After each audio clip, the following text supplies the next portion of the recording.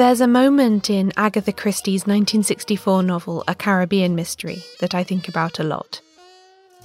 Miss Marple, generously sent on a luxury winter holiday to the island of Saint-Honoré by her wealthy novelist nephew, has encountered what she believes to be a dastardly murder plot. 2 people have died already, and if she doesn't act swiftly, more will follow. But she's far away from home, among strangers. She realises that here on this paradise of an island, there are none of her usual allies who can assist her in saving the day. As an elderly and respectable lady of limited mobility and strength, she needs someone younger and stronger, on whom she can rely for the more reckless and physical side of sleuthing. Who will go for me? Whom shall I send? She wonders. What Miss Marple needs, you see, is a sidekick. A fundamental archetype of the classic whodunit, sidekicks perform many functions in detective fiction, both in practical and narrative terms. But they don't often get full credit for the vital role they play in making these stories ones that we enjoy again and again. As readers, we're inclined to be dazzled by the brilliance of the central sleuth, and not think that hard about the supporting players who make it all possible. But not today. For once, we're going to put the sidekicks in the spotlight.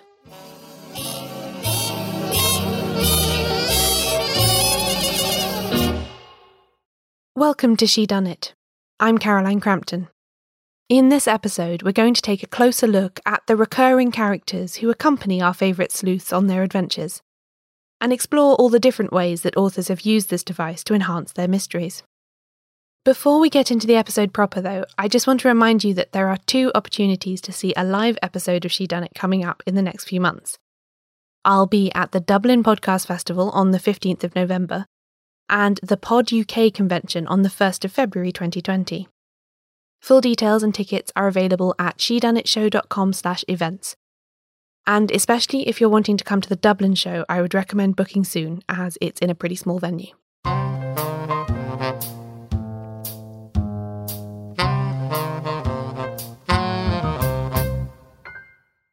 The detective's sidekick is one of the fundamental building blocks of the classic whodunit.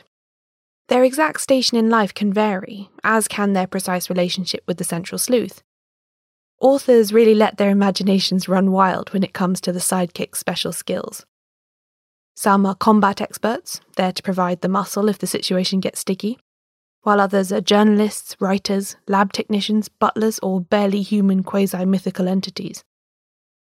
What unites all of the sidekicks, though, is their role as a sounding board for the detective. They are present so that they can participate in the case, yes, but they're also there to be told the story, so that the reader can be told too. As is often the case with these embedded tropes of detective fiction, the most famous example actually appeared 3 or so decades before the advent of the so-called golden age of detective fiction after the First World War. I feel like I say this too often in these episodes, but it's true. To understand what Christie, Marsh, Mitchell and the other top practitioners of this style were doing in the 1920s and 30s, you have to go back to Sherlock Holmes. Arthur Conan Doyle didn't exactly invent the idea of the hero's close friend participating in the story as a proxy for the reader, but he did refine and popularise it for detective fiction to the extent that the very name of his sidekick has become a widely used shorthand for this type of character. Enter the Watson. The thing about Dr. Watson, though, is that he isn't just a foil for Sherlock Holmes. A slightly plodding, conventional intelligence included in order to show off Holmes's uncanny brilliance to best effect, although he is partly that. Watson is also the narrator of nearly all of the Holmes stories, and therefore the master of Conan Doyle's meta-narrative. Watson is writing up Holmes's cases for public consumption, and so his impressions heavily influence what ours can be. Of course, this is part of what makes the Holmes stories so enjoyable. Watson has a flair for the Gothic and loves a dramatic twist. He lays out Holmes's deductions as they become apparent to lesser mortals like John Watson, and by extension we the reader, who can't follow the lightning-fast motion of his friend's brain. As such, he provides the pacing and structure that make for a good plot. Can you imagine what a classic Sherlock Holmes story narrated by Sherlock Holmes would be like? I'm imagining something very brief, like I arrived at the scene of the crime, and it was immediately apparent to me who did it. It took me a few hours to prove it, but once I'd measured a few footprints and shoes, the whole thing was wrapped up, and I headed back to town to play my violin, leaving the boring bits to the police.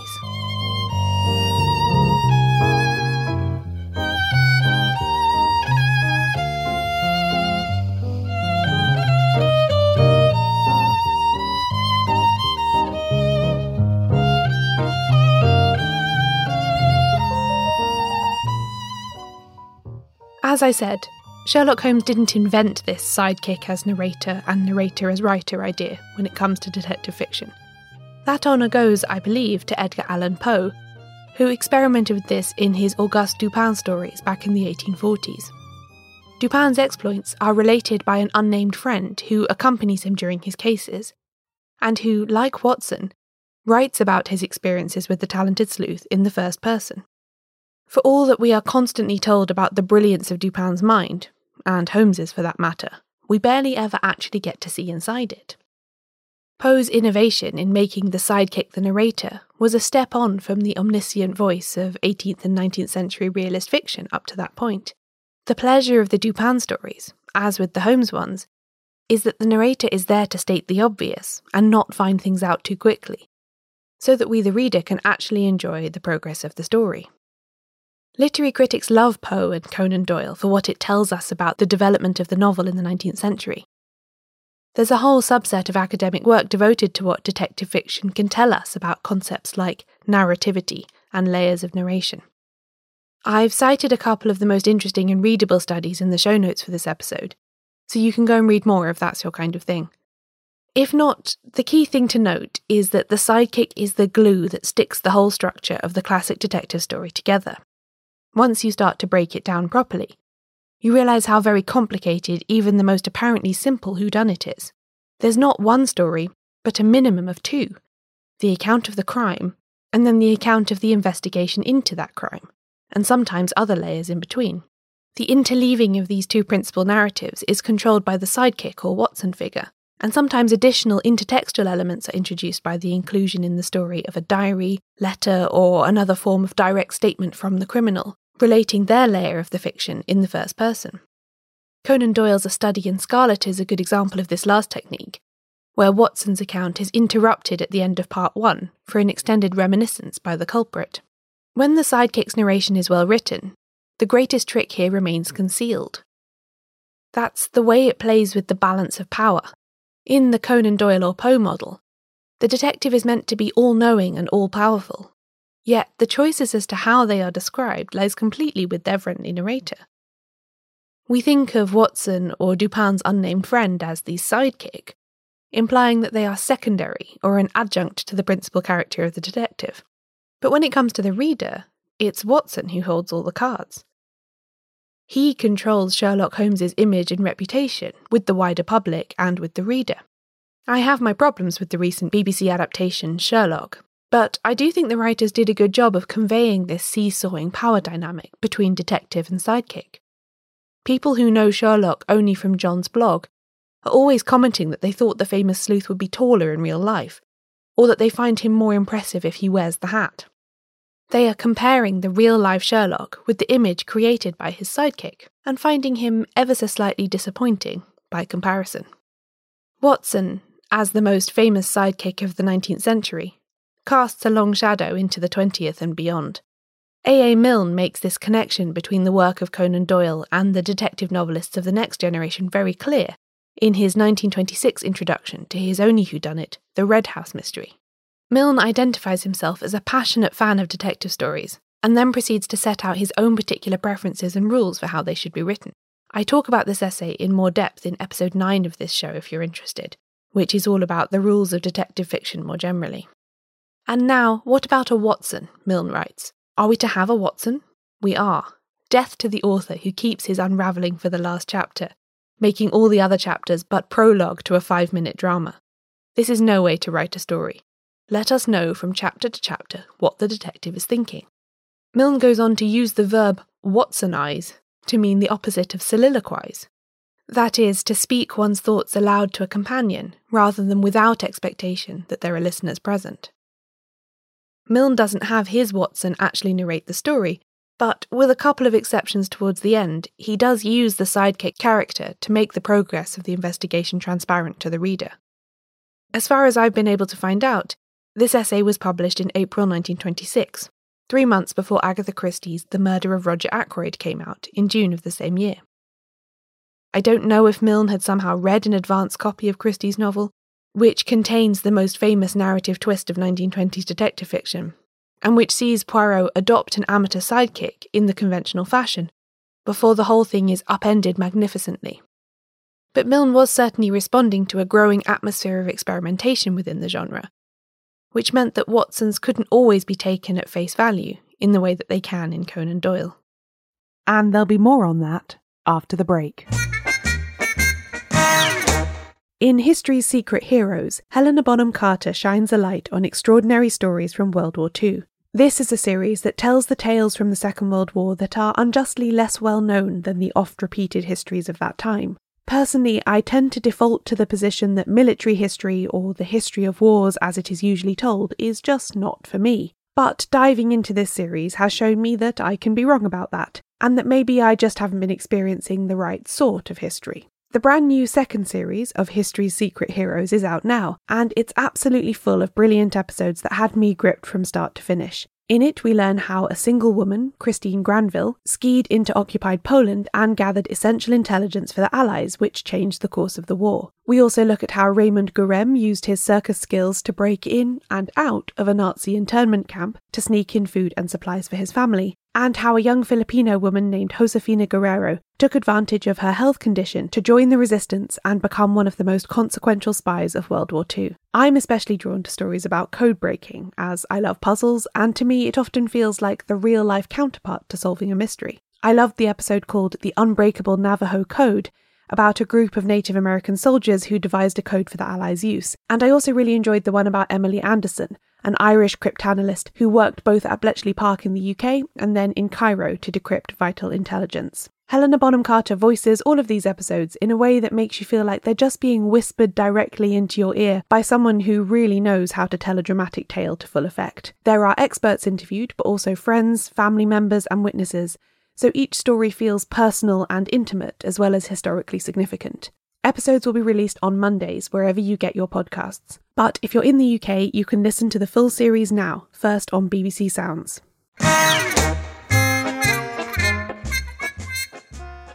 Now that we've established the narrative history and functions of detective sidekicks, it's time to take a look at the different ways that authors have created and subverted this trope. Just for the sake of ease, I have loosely placed characters into 5 groups for the purposes of our examination, and picked an emblematic example to talk about for each one. However, I freely acknowledge that my categories are a bit arbitrary, and also that recurring characters move between them as they develop and change. To start with, let's consider sidekicks who are personal friends of the detective. This type of character is arguably truest to the John Watson archetype. They are not employed by the detective in any capacity, but are rather a social equal who voluntarily takes part in cases. I think the most recognisable Golden Age version of this dynamic is the one between Hercule Poirot and Captain Hastings. Christie first introduced their relationship in her very first novel, The Mysterious Affair at Styles, which was published in 1920, although set several years earlier, during the First World War. Hastings, spending a month's sick leave with some friends at a country house, runs into Poirot by chance in the village, where the retired police detective is living with some other Belgian refugees. Hastings introduces Poirot to his friends as my old friend Monsieur Poirot, whom I've not seen for years. The two reignite their friendship, and in a subsequent book even briefly live together in a flat in London. As well as his narrative functions as a classic Watson, I think Hastings is also important for his essential upper-class Englishness, offsetting Poirot's performative foreigner status for potentially prejudiced clients and associates. Hastings was educated at Eton and served with distinction in the trenches. As such, there are few upper-class English social situations where he's not welcome, and he can ease Poirot's path as a result. It is worth remembering, though, that perceptions of this relationship can be influenced by the long-running ITV Poirot TV adaptation, in which lots of stories were rewritten to include Hastings, even though he only appears in about half of the Poirot stories in Christie's original versions. and he more often narrates short stories than appears in full-length novels. I think the on-screen chemistry between David Suchet and Hugh Fraser has a lot to do with Hastings' reputation as Poirot's principal sidekick. While thinking about this, you might also look out for other classic Holmes-Watson-esque dynamics in the work of Ngaio Marsh, where Roderick Allen has the journalist Nigel Bathgate in a similar role, or R. Austin Freeman's Dr. Thorndyke, who is usually assisted by his friend Christopher Jervis.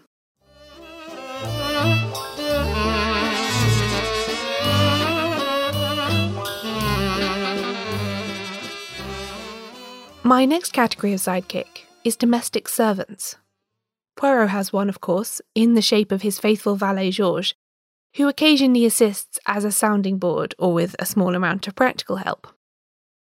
Peter Wimsey, more significantly perhaps, has the indefatigable Mervyn Bunter, who can photograph a crime scene, dust for fingerprints, press a suit, fix a boiler, tail a suspect, and manage a household, while also somehow getting a delicious dinner on the table on time.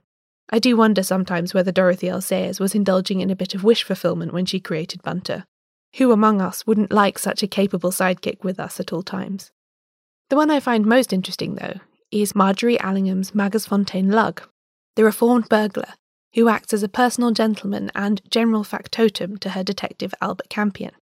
Lugg and Campion have a spikier, more sarcastic relationship than your standard Jeeves and Wooster couple.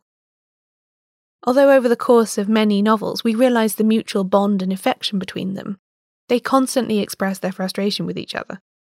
Lugg with Campion when he considers that his master is being too posh and whimsical, and Campion with Lugg when the latter's low social status or straightforward manners cause friction with other characters.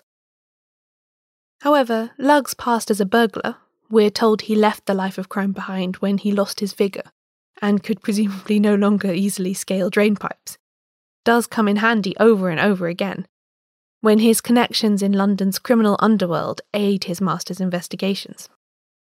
The domestic servant sidekick is less often the first-person narrator of the detective story, although Bunter does get a chance at relating events via a letter at the start of Busman's honeymoon, but they are no less crucial to the eventual resolution of each case. As well as the classic sidekick roles of sounding board and advisor, the likes of Lugg also keep the detective physically capable, making sure they eat food and get dressed properly. For Wimsey, it's heavily implied throughout the books that it's only because of Bunter that his lordship was able to recover from the trauma of the First World War and become a functioning member of society again.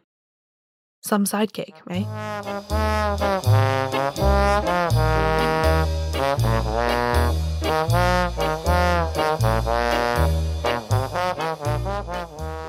To stick with Wimsey for a moment, my third kind of sidekick also concerns him, the secretary. Although there are frequently male secretaries in Golden Age detective fiction, think of the overpopulation of them in Agatha Christie's The Man in the Brown Suit, for instance, they tend to be more characters in their own right than detective sidekicks. Female secretaries, however, are sometimes accorded the status of sidekick. This type is most prominent in two of the Wimsey books, Unnatural Death and Strong Poison.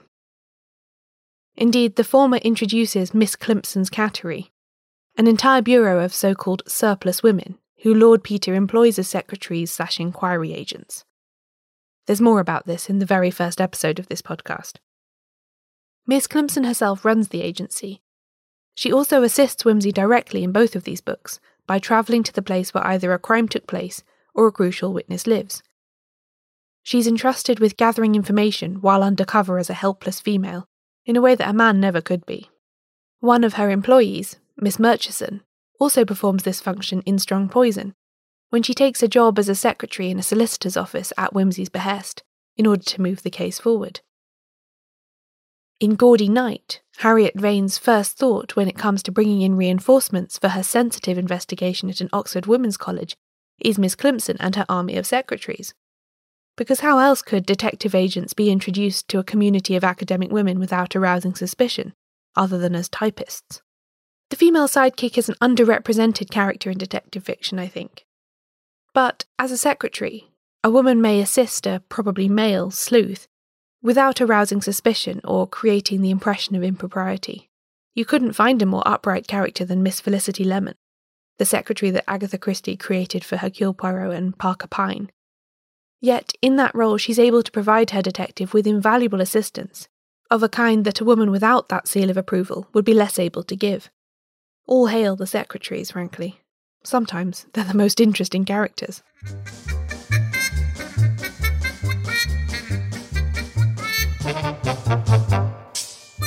Now we move on to a slightly disputed kind of sidekick, the police detective. I say disputed because sometimes the police detective is the principal sleuth in a detective story. Even during the Golden Age, not all authors were devoting their attention to the cliched gentleman amateur. Roderick Allen, for instance, is a Scotland Yard inspector, as is E.R. Punchin's Bobby Owen, Freeman Wills Croft's Inspector French, and the Coles' Superintendent Wilson. But where the amateur does take centre stage, as with Wimsey, Poirot, Marple and countless others, there often needs to be some official presence to grease the wheels of the plot and give the sleuth access to sensitive information and crime scenes and so on.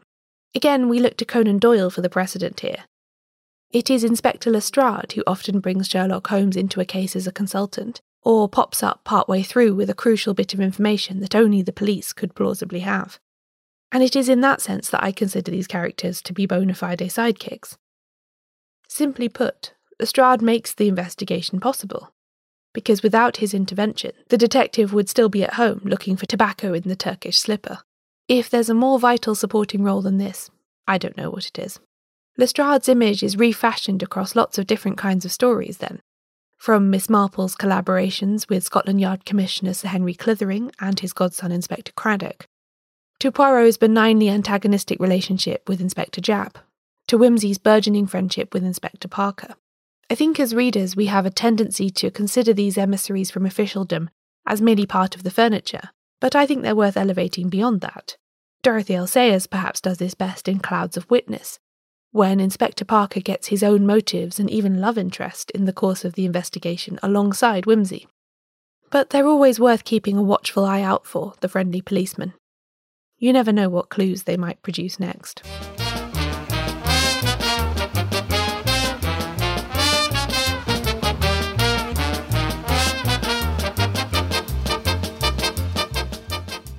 Finally, I want to touch on a rather elusive kind of sidekick. The one who actually graduates to becoming a sleuth in their own right. For me, the prime example of this is Agatha Christie's Ariadne Oliver, a detective novelist herself who first appears as one of the 4 experts in 1936's Cards on the Table. A decade and a half later, Christie brought her back as Poirot's main sidekick in 1952's Mrs. McGinty's Dead, and then in her next half a dozen appearances, Mrs. Oliver takes on a bigger share of the investigation. Indeed, in The Pale Horse, she's the only sleuth on the case. But there are other books like Halloween Party and Elephants Can Remember, where she does most of the work, and Poirot acts only as a kind of mentor figure, helping and encouraging when she gets stuck. Ariadne Oliver is a delightfully tricksy character, since she complicates all of that stuff about the sidekick as narrator, because she's a writer of mysteries herself, and is very conscious of the various tropes as they come along. She's also a way for Christie to satirise herself. Oliver's recurring detective is an analogue of Poirot, the vegetarian Finnish sleuth Sven Hjersen, and she frequently expresses her frustration at his popularity, and the constant demand for her to keep writing about him, even though she knows very little about Finland. Dorothy L. Sayers' Harriet Vane has a similar trajectory to Mrs. Oliver in some ways. She starts out in Strong Poison as a client Wimsey seeks to defend, and then acts as his sidekick in Have His Carcass, before conducting most of an investigation by herself in Gaudy Night. She's also a mystery novelist, and frequently uses her knowledge of the way plots are created in order to examine possibilities in real-life cases. Sayers even slyly references the character's progress from sidekick to sleuth, because when Wimsey turns up about 3/4 of the way through Gaudy Night to hear about the case, he says to Harriet, "We'll see what kind of a detective you make when you're left to yourself." However, Sayers takes Vane one step further than that, because she breaks all the rules about combining romance with detection, and marries Peter and Harriet off at the start of Busman's honeymoon. They then undertake a case together in a book that has a lot to say about equality and intellectual freedom in marriage. I'm not sure what Harriet is in that story, but I don't think she's the sidekick anymore, especially since Bunter is also on the scene to assist with his usual prowess.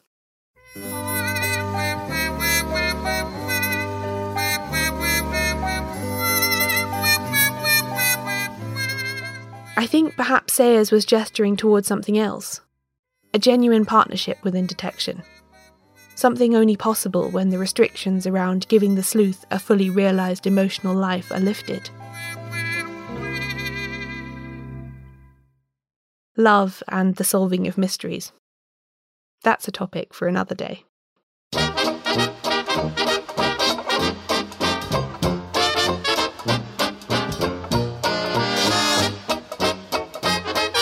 This episode of Shedunnit was written and narrated by me, Caroline Crampton.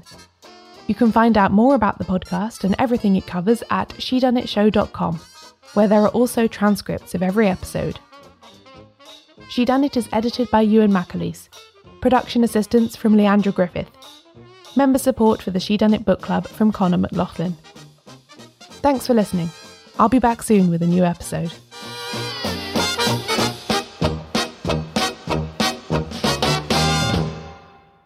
Next time on Shedunnit, the Mutual Admiration Society.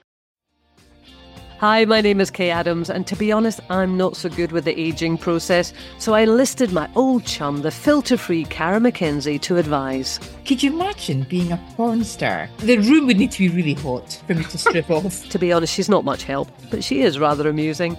And along with some great guests, Joe Brand, Andy Oliver, Anton Dubeck, Ruth Langsford and Craig Revel-Horwood, darling, we are learning how to be 60. Listen wherever you get your podcasts.